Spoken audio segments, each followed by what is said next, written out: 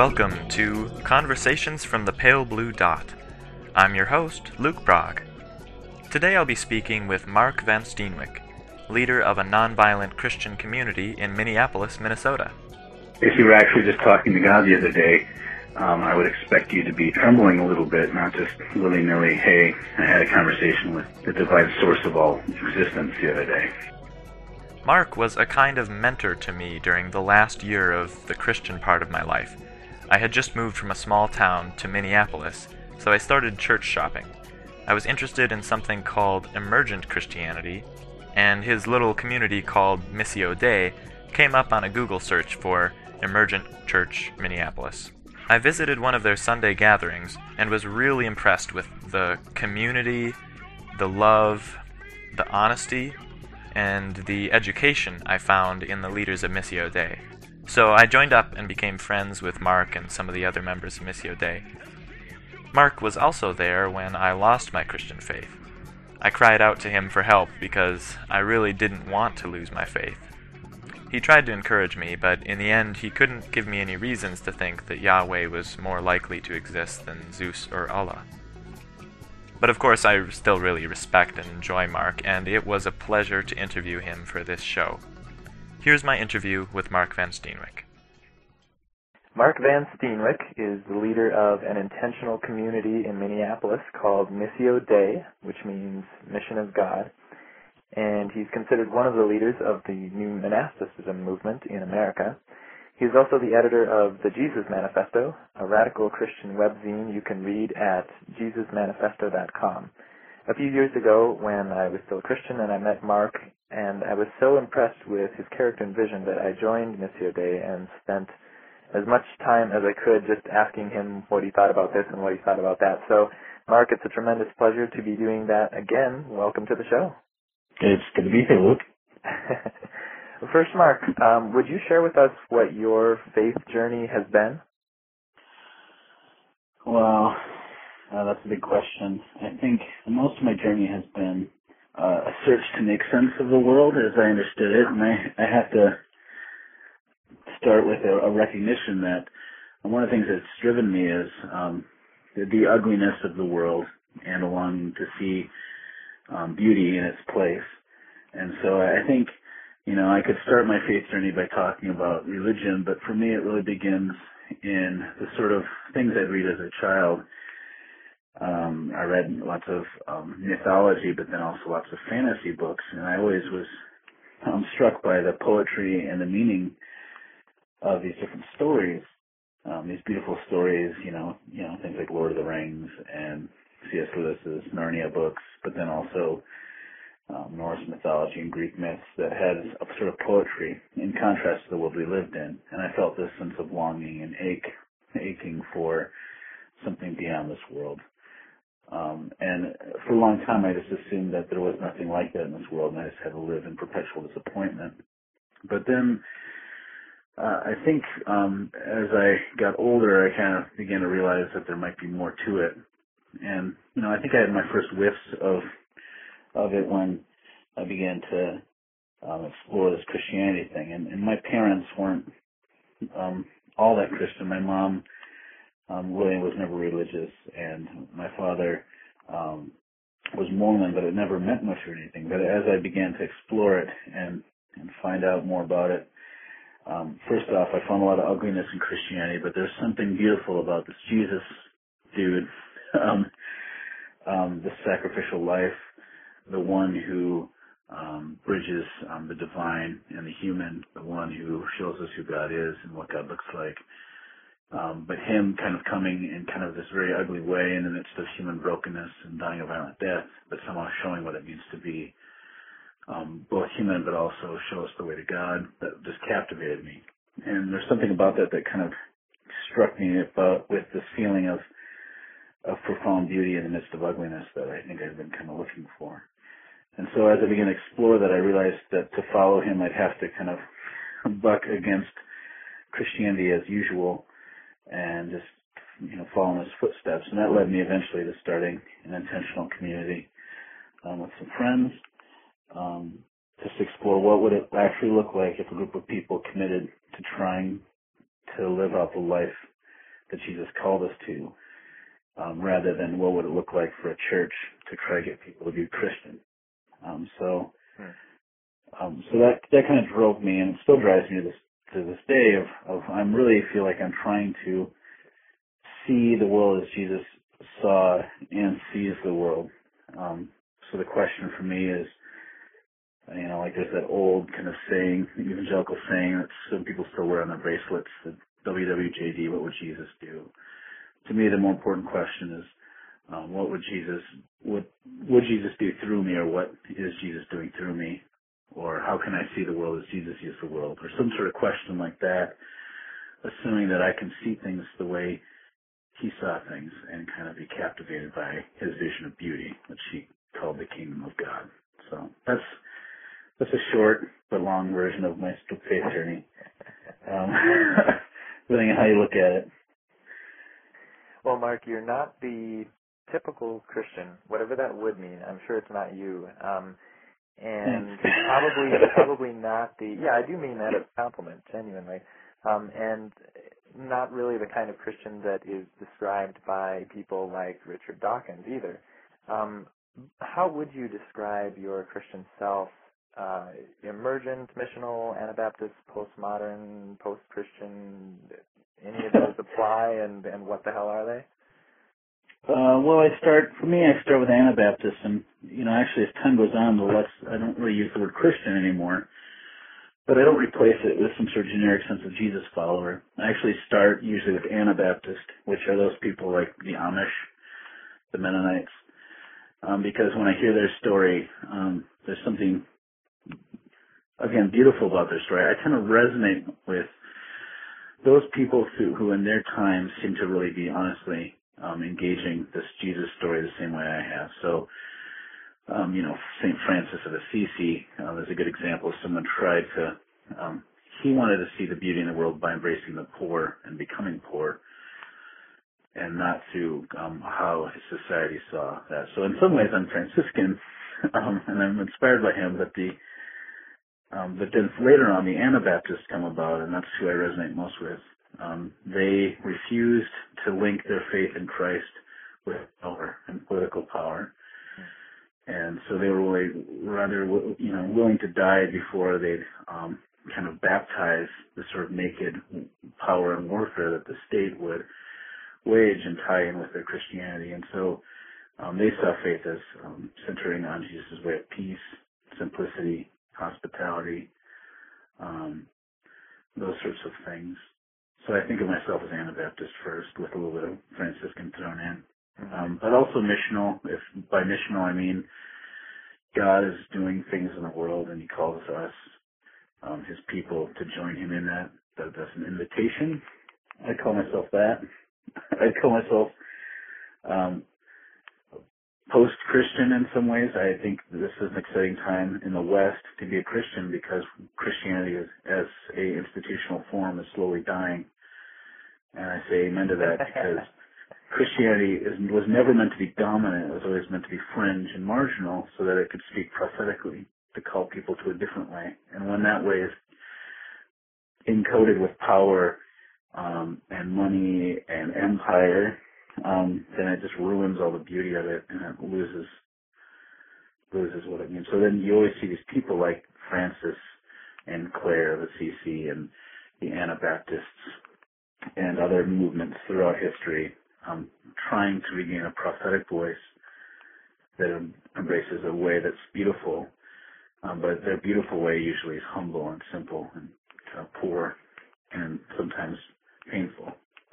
So to me, even though I can't really compare myself to them, because it hasn't really gotten bad for me like it's been for them, my hope and our community's hope is to follow in that sort of posture, recognizing that our faith needs to not link itself to the ugly side of American global empire and the Christendom that's tied to that, but one that, like Jesus, goes to the margins.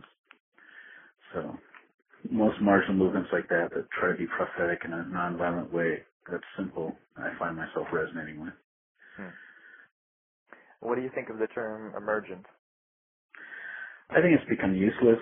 I think if and generically just means that there's something new happening that's different than before, that's coming out of what exists now, but it's different. I mean, that's kind of the idea, but I think basically what it really means is there's permission that wasn't there before, that people can play around with stuff, that they don't have to accept Christianity as they received it. Now, there's a good and a downside to that, and I think I've seen both sides. The good side is, hey, we don't have to be enslaved to our faith anymore, that we can try to seek faithfulness in ways that doesn't look like what we've received. But the downside, the bad thing is that means sometimes we can disrespect the tradition that we've received, that we can be consumeristic about it and kind of build it's like looking at faith as a salad bar and, choosing croutons and bacon bits and, salad pieces to create our own super salad of faith. But often is based on our own consumer tastes and whims. And every world religion at some level has the assumption in it that you have to submit to something bigger than yourself. And so when you become a salad bar Christian, you're basically putting yourself above anything that you have to submit to, and then that faith can only be as big as you are. And that isn't very ennobling or inspiring usually, unless you happen to be someone like, Jesus Christ.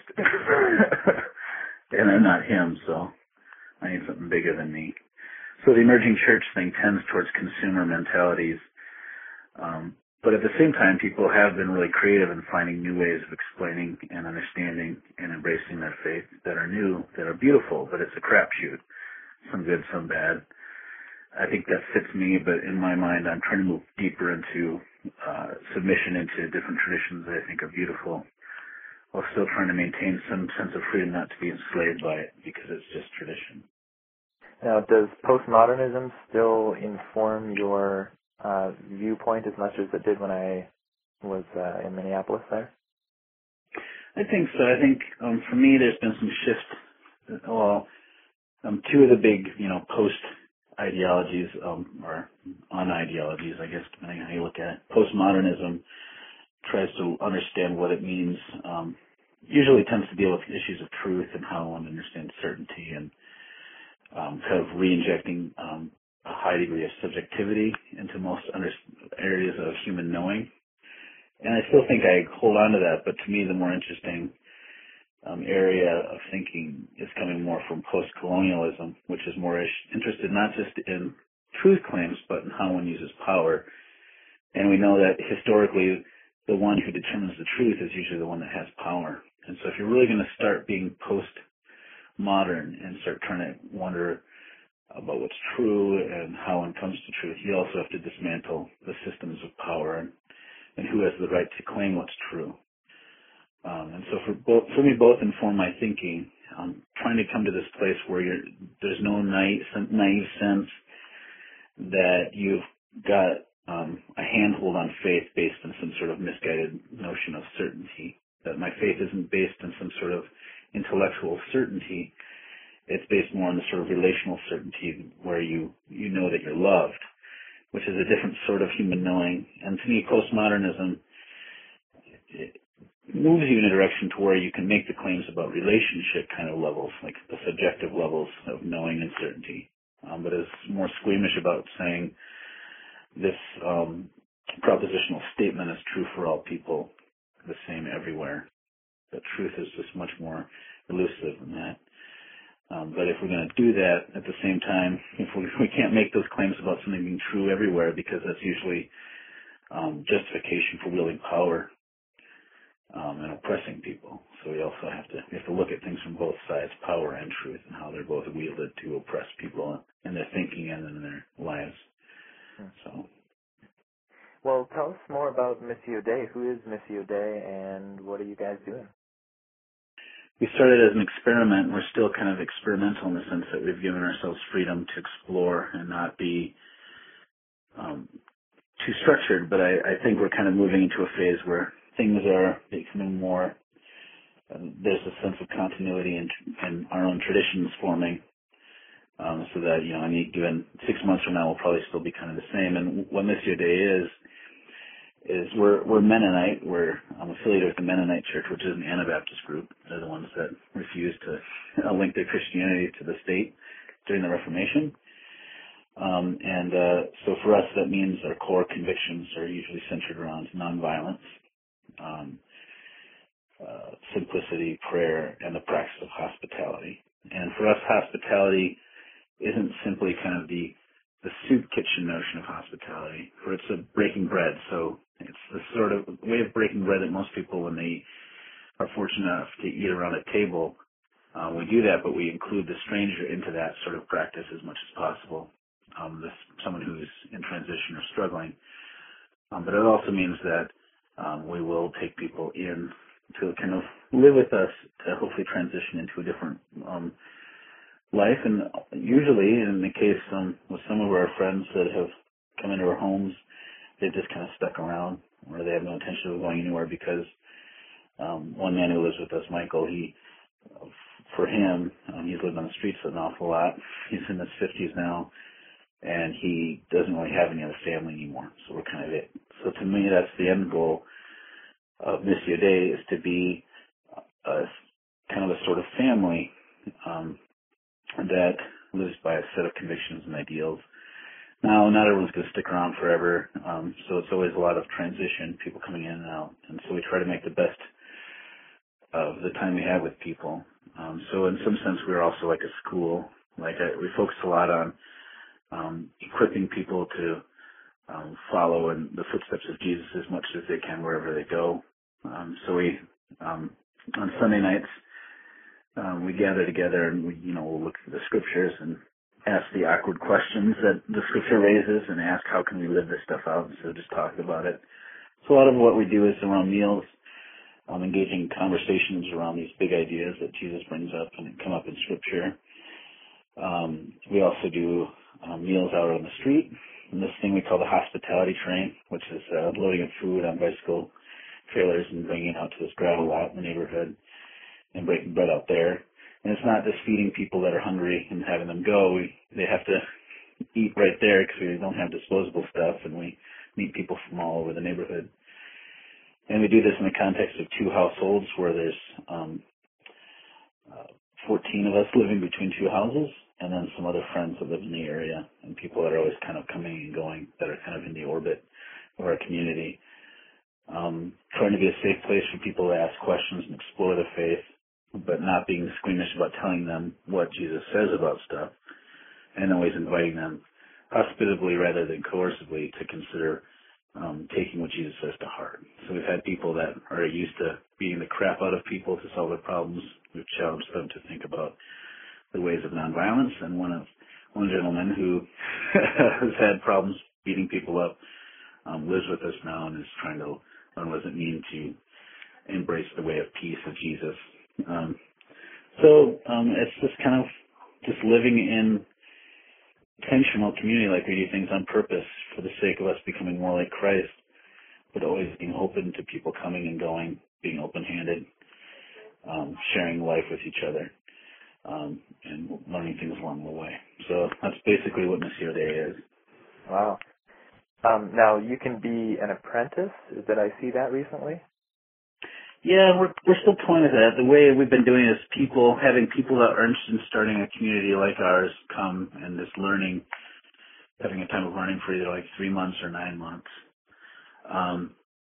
But what we're going to do is, we've realized that process that we've been doing with those sorts of people coming with a high degree of intentional learning, we're going to try to do that with everyone new who comes in, having a kind of a much more of a learning posture, so that when you come in, you don't just move in and start jumping in, that there's going to be a more of a learning process where people that are newer, we meet with them, read some ideas and thoughts, some of the writings of Dorothy Day, the Little Flowers of Francis of Assisi, books on Franciscan prayer, just things like that that are a little more study-ish than we normally would engage in our community. We're probably going to have everyone do that, but we'll always have like a special spot open for someone who's coming specifically to learn so that they can try to think of how they can do community somewhere else. So right now we have a young woman named Sarah whose intention is to go back to Orlando, Florida at some point to start a community with some of her friends there. And to me, the best way to learn is by immersion, by jumping into a way of life that you want, but with the creativity and freedom to explore how you can do that in a different way, in a different context. So that's kind of what we're going for. Well, I hope we see all kinds of nonviolent communities popping up all over the place. That would make me very happy. Yeah. There are too few. I mean, people like the idea of pacifism or something as a abstract thing. I've met military personnel that say, yeah, I'm a pacifist. And I don't think people take that seriously as a way of life, a commitment that's an active thing rather than just a passive thing. So for us, one of the big things in our community, and I think it takes communities and groups to do this, is embody alternatives to war. And that, for me, it's not only just saying no to war, but like being involved in reconciliation work between people who have done damage to one another, restorative justice programs around the country, bringing healing to people who have a lot of pain and struggle. It's all sorts of different levels. And protest. I mean, protest. You can always throw anti-war protest in there too. Yeah, nonviolence is not really something where, we just happen to not be fighting right now. It really takes a huge change in the way that we think and interact with other people, and it takes a lot of maintenance and work, and a lot of that is the stuff that you're doing with Missio Dei. Yeah, we're trying, and there's some great examples throughout history of that. Jesus being a good one, but then Gandhi, Dr. King, Tay Whitty out of New Zealand, who was the turn of the century, 18 to 1900s. There's been all sorts of examples. None of them were cowards. It's just a painful, usually that's a way of martyrdom, but usually it just shows a way different than the cycle of death that the rest of the world tends to follow. Yeah, and the names that you mentioned are some pretty influential people. Jesus, Gandhi, Martin Luther King. They had some impact with their nonviolence, so it might be worth trying, huh? Yeah, I think so. You've been talking about this being like Jesus and just imitating him and bringing his mission to the world. And you've talked about how that might involve violence and compassion and hospitality. But there's probably a little more in that. What is the throbbing core of the vision that you have for the way Jesus would want us to live? Well, it's big. I mean, it's not a simple thing to answer because, I mean, in the Gospels, there's 4 of them. But I think basically just a willingness to kind of humble oneself. I mean, Jesus is this picture of this man, the story is, and I believe it, that Jesus is God in the flesh who humbled himself, entering into creation and going to the lowest parts of creation to redeem all of creation. So I think we see that lived out and demonstrated at some level, anytime someone humbles themselves to the point of trying to seek healing in the broken places. But I think there can be a way that's more transcendent. I mean, I don't think Jesus is just a role model. Jesus brings actually God's very presence in a very real and transformative way to those broken places. Now, if I ask that question of most Christians, what's the core of Christianity? I think most of them would say something about salvation from hell. What is salvation to you? Salvation, I'm pretty sure, includes like happy, eternal happiness with God and all that stuff, but I think it just flows out of this. There's this picture that I like, and I know a lot of Christians have kind of moved away from this idea of God being a Trinity, but I still find it beautiful and compelling and true. There's this picture that in the ancient Greek there's this word perichoresis, or maybe it's Latin, I think it's Greek. Perichoresis meaning dancing around. And it's the image of God being Father, Son, and Holy Spirit engaged in this dance where they pour out love for one another forever, right? This is this picture. And this idea that Jesus, when he calls us into his way of life, he's calling us to dance in this dance of God's dance. So to me, salvation is only a call to go more deeply into the life of God, which is joyous like a dance, which is filled with love, self-giving love for one another, like the relationship with the Father, Son, and the Spirit. That we're all called to join in that, pouring out of our life to another and receiving life back and going deep into the heart of God.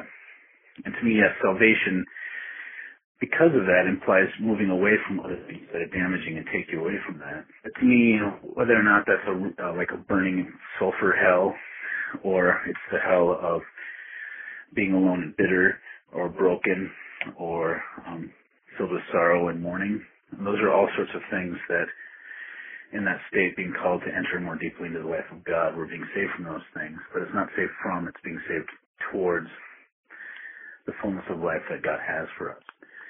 So I don't usually, the only time Jesus talks about hell is to scare religiously uptight and mean people. And so I just don't find that a very compelling or helpful image just to use willy-nilly, except for maybe if someone's just a spiritual asshole. I don't know how it's better to put that. It's not something you should just whip out. Jesus usually called people towards life, and that's, I think, the focus that we should have.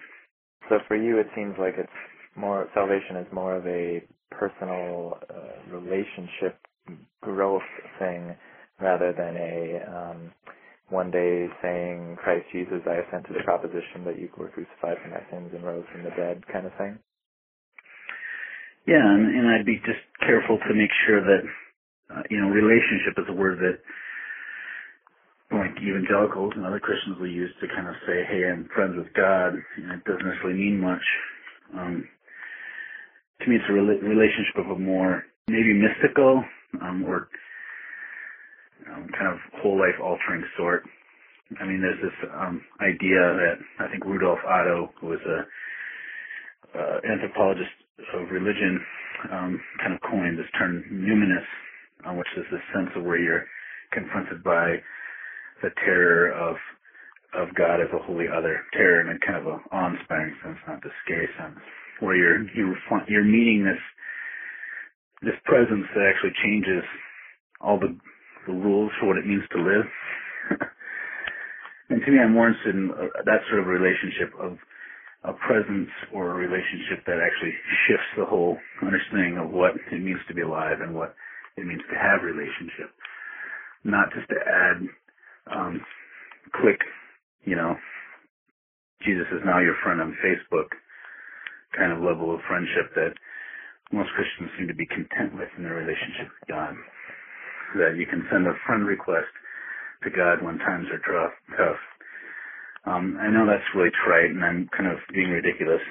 And I know most Christians don't have such a lame view of God, but sometimes I wonder when they just throw out the word relationship, they're not really coming to terms with the profound implications of actually having an actual relationship with the divine. It's not just like something that you throw out casually or say even lightly. Like, oh, I was talking to God the other day. Like that sort of language that's the sort of language we use just for anyone. If you were actually just talking to God the other day, I would expect you to be trembling a little bit, not just willy-nilly, hey, I had a conversation with the divine source of all existence the other day. Well, Mark, one of the many reasons that I wanted to interview you was because if I can't convince everybody to become cold, rational atheists, I would at least like to see them not be Rick Warren-type Christians, but maybe be more nonviolent, missional, Mark van Steenwyk Christians. So if Christians have listened to this show and found what you've said compelling, what resources would you recommend that they go to first? Well, I think there can be some help from reading. There's just a few books that I think are good just to look into. I always challenge people to actually just read through the Gospel of Luke, assuming that they have never read it before. And Christians always take Scripture for granted because they don't think it can challenge them anymore. Because they're used to thinking the Scripture as something that's status quo, which is not, it's a revolutionary text. So that, I also think it's good to read Little Flowers of St. Francis, which I mentioned earlier, or Dorothy Day's Loaves and Fishes. Both those books are just give a very radical take on what it means to follow in Jesus' footsteps. Other than that, I think, if someone's really interested, they should find communities that are living this sort of stuff out as best as they can and go and try to learn, because you can read a book and then think that because you gave mental assent to something that you're somehow one of those sorts of people that cares about that sort of thing and not change your life. There's actually a website called communityofcommunities.us that has a list of intentional communities that are of a similar sort as Missio Dei, and people might be able to find a community on that near them that they could check out. And there's odds are maybe it won't be good or maybe it will be. It's always a struggle, but just keep searching. Never get satisfied. Don't give up, but always try to follow Jesus as best as one can. And then if you find someone who seems to have that spark of Christ-likeness, someone who's so loving that they're pouring themselves out, just hang around with them a lot. I think that's probably been one of the best things that I've done in my life. And finally, Mark, I'd love to hear what you would say to atheists out there. Oh, yeah, that's a good question. Here's the thing. We've had people that want to be a part of our community that aren't Christian, and we have a high degree of acceptance, and we think it's actually a good thing to pursue that, because when you're reading about Jesus and his calling of his disciples, you don't really ever know where his disciples are coming from, and you don't see them having to sign some sort of document attesting to their belief in his divinity, or even acknowledging the divinity of Yahweh. I mean, you can assume that they all worship Yahweh, but you don't ever really know. They're all in different places. All he does is say, come and follow. And I think most atheists that I've met tend to think there's something worthwhile about Jesus if they can just get past how people have treated him. Like, so they might find worship of Christ distasteful, but they might see something beautiful in his way of life. And I'm a firm believer that you have to start somewhere. And so my challenge or encouragement to all atheists who might be listening is, if there's anything beautiful in the way of Christ, I'll just follow in that example. And if you don't have to worry about that, meaning that somehow you have to make faith claims about Jesus. But my assumption is that as you begin to follow in someone's footsteps, you begin to see things as they see things. My secret desires for all atheists everywhere to worship Jesus are more likely to be accomplished, I suppose, if people follow in his footsteps and begin to see as he sees. But if my dreams of atheists everywhere turning to worship Jesus is thwarted, then, hey, there's a bunch of atheists who follow the nonviolent way of Christ because of its own truth and beauty. That's still worthwhile too. So follow in his footsteps if there's anything beautiful about him. It doesn't matter what you think about the man as far as his claims to divinity or others' claims of his divinity. It's still a way of life that people can fall into. That's beautiful. That's great. I think I would agree with a lot of that. There's a lot of beauty and a lot of revolutionary power in certain interpretations of Jesus that atheists often are really quick to overlook because they want to be judgmental of the way that Christendom has handled its power, and so they just kind of want to throw out the baby with the bathwater. Yeah, I've just been reading a great book that I think would give a more palatable view of religious nonviolence, in particular to someone who's an atheist. It's Mark Kurlansky. I think he wrote a history of salt or something like that. That was a book bestseller, but he wrote a history of nonviolence that tends to follow the Western course of history, starting with Christ, and how nonviolence was kind of central to Christian faith and practice early on, and has been at different points in history, but often that loses ground to when Christians get power. And then I find all the pitfalls of why someone would hate Christianity.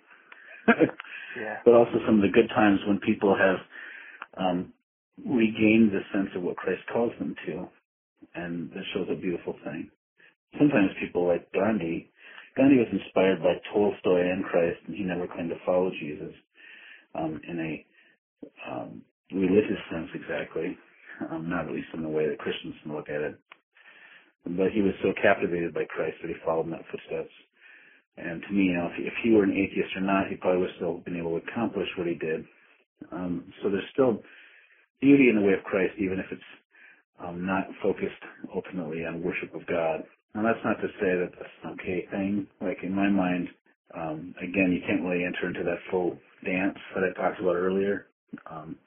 If you strip Christ to kind of a pragmatic level, but I still believe that if you start there, it gives you a different way of seeing the world that's beautiful in and of itself.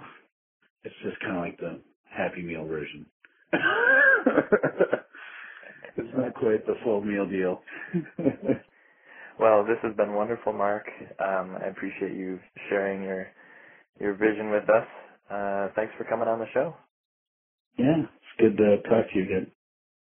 And that was my interview with Mark van Steenwyk. Check out the podcast notes at commonsenseatheism.com for links to his website and more. Now I'd like to introduce a new part of the show called Myths Atheists Share.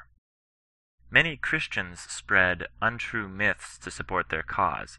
They may say that Darwin converted to Christianity on his deathbed, or that NASA computers, in calculating the positions of the planets, found a missing day corresponding to the long day of Joshua 10 and Hezekiah's sundial movement of 2 Kings 20. Of course, these are false, but some atheists also spread myths in support of atheism. In Myths Atheists Share, I'm going to debunk these atheist myths. One popular atheist myth is the idea that Jesus was not worshipped as a god until the Council of Nicaea in 325, or at least not until a century after Jesus' death. This myth got its widest audience when it was asserted by Dan Brown's mega best-selling novel, The Da Vinci Code. But it's simply not true. The Gospel of John, written in 100 CE, or just 70 years after Jesus' death, represents Jesus as God very clearly. Colossians, written 30 to 40 years earlier than John, says that in Christ all the fullness of God dwells in bodily form. A few other first-century Christian writings refer to Jesus as God too. Perhaps the most important is Philippians, written by Paul in 62 CE, just 3 decades after Jesus' death, which says that Christ Jesus existed in the form of God. And in fact, many scholars think that this passage, Philippians 2, 5-11, is an even earlier hymn that Paul is quoting. So, there were at least some Christian groups who worshipped Jesus as God within a few decades of his death. Now, whether Jesus ever claimed to be God or whether his earliest followers worshipped him as a god, we'll probably never know. But the tradition of Jesus as God arose long before the Council of Nicaea, or even the 2nd century, and goes as far back into the past as any surviving Christian writings go. So, that's it for this episode of Conversations from the Pale Blue Dot. I hope you enjoyed it.